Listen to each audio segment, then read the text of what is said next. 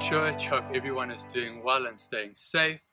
I just want to thank you for the time that you've made, to whether you're watching the video or whether you're listening to it or even reading the notes. This morning Clive will be sharing with us, and we hope that you just take something away from it.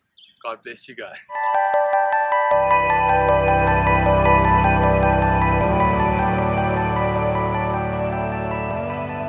Good morning, good afternoon, and good evening, wherever you are and whatever time you're watching this. Thank you so much for joining us for today's word.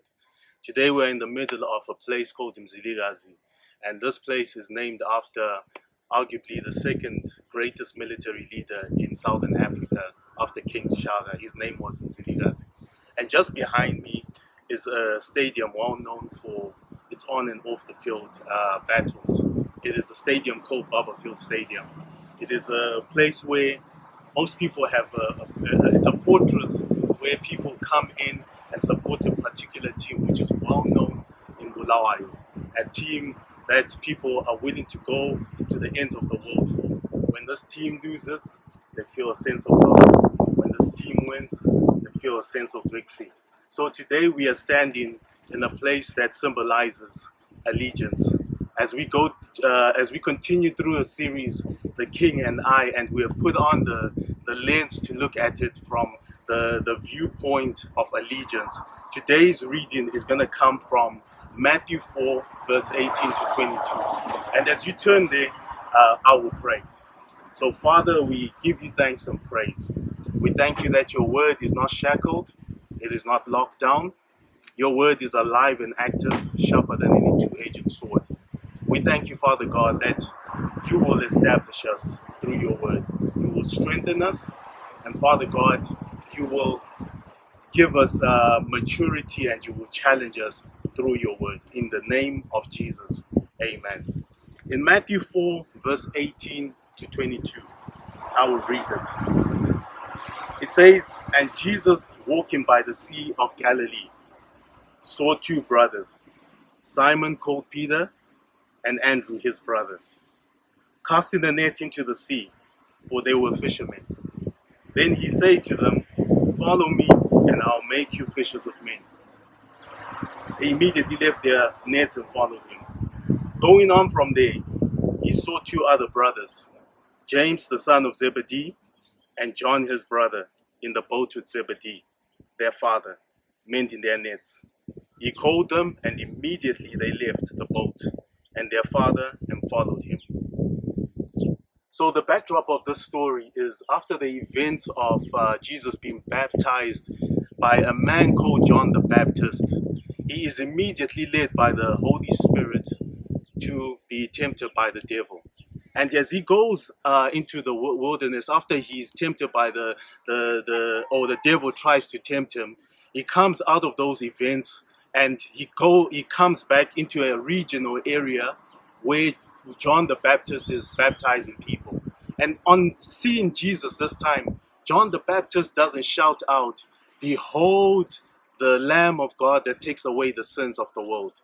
But this time he turns to two of his disciples who were close to him, and he says to them, "Behold the Lamb of God." These disciples immediately leave and follow Jesus Christ. I want you to hold on to those two words, immediately and leave. They immediately leave John the Baptist to follow Jesus. And one of those disciples of John the Baptist is a man by the name Andrew. He is the brother of Simon Peter. And he goes to Simon Peter and says to Simon Peter, "We have found the Messiah." And this is where we take our reading from in Matthew 4 verse 18, where Jesus comes and meets Simon Peter for the first time, and he says to him, "Follow me and I'll make you fishers of men." And immediately he left what he was doing. Now that's kind of interesting. As you read these scriptures and all the other scriptures in the Bible, you will find a recurring theme of all those people who follow Jesus. There's a characteristic that all these people seemed to have. Number one, they held on to a word. They didn't follow Jesus Christ because of any external appearance. They didn't follow Jesus Christ because of a prior achievement. Like we follow people on Twitter because they're either rich, they're either popular, they're celebrities, or they are a president.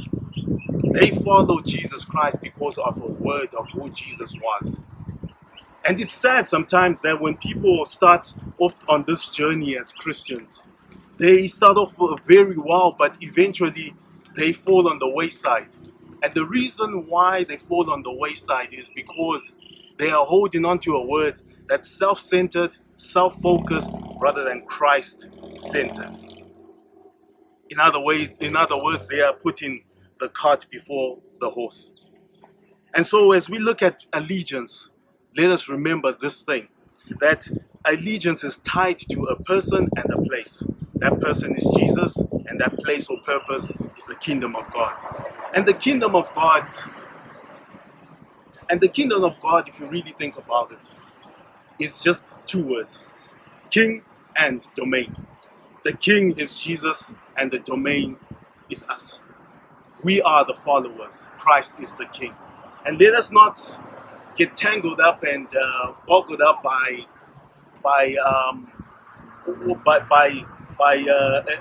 a form of theology that says makes you a king and makes the kingdom of God your subject. You are a kingdom of priests, and what do priests do? They serve their God. Number two, they immediately followed what was said. The same author of Matthew, the book that we're going through as a church, Matthew writes this about his own encounter with Jesus Christ. He says the following in Matthew 9 verse 9. It says, he was seated at the tax office. And the tax office is the equivalent to Zimra office. He was sitting at Zimra. And Jesus Christ comes and says, follow me. And immediately he follows Jesus. He leaves everything that he's doing to follow Jesus. He does not give a 3-month notice. He does not give a 1-month notice. He immediately leaves and follows Jesus Christ. No questions asked. So I got intrigued what that word immediately means. It is from a Greek word which is called eutheos, and that word immediately is simply, eutheos is simply rightly defined as immediately, shortly, as soon as. It is not defined as soon as possible, which is ASAP. Ladies and gentlemen, it's not when things are possible or when things are convenient for you to do a thing that you should do it. It's as soon as you hear the word, then you do it. If you think about it, if you waited all your life for something to be convenient, for that thing to be the right moment, do you know that you would never do anything in life? You would be inactive and you would never take a step of faith. And that's where the devil wants you to be, because procrastination is the most potent weapon that the enemy uses to defraud you from your heritage as a child of God. Indecision is a weapon that the devil will use. And that's why the kingdom of God is a kingdom of faith. And faith comes by hearing, and hearing by the word of God, just as you are hearing right now. And as you are hearing, I challenge you, I encourage you to take a step. As I speak right now, there are some of you that are possibly saying to themselves, and there are certain things that I have delayed doing or I've shelved off from doing for years, for months, for weeks, for days. Don't feel discouraged. I encourage you right now to start doing it. There are some people who have come to me and said, you know, I struggle to hear from God these days. I always ask them these 3 questions. When last did God speak to you? What did God say to you? And did you do what God said to you? Because God will not entrust you with something over and above what He has already given you. The third point is this. They left. In following Jesus, they left. They left nets, they left boats, they left their father. detailing the things that the disciples left. The Bible says in Matthew 19 verse 29, it says they left sons, they left sisters, they left brothers, they left mothers, they left fathers, they left homes, and they left fields. They left things that were dear to them. And it's not because these people did not have an emotional attachment to what they were leaving. It's because they had more value in what the kingdom of God presented and represented than what Jesus represented.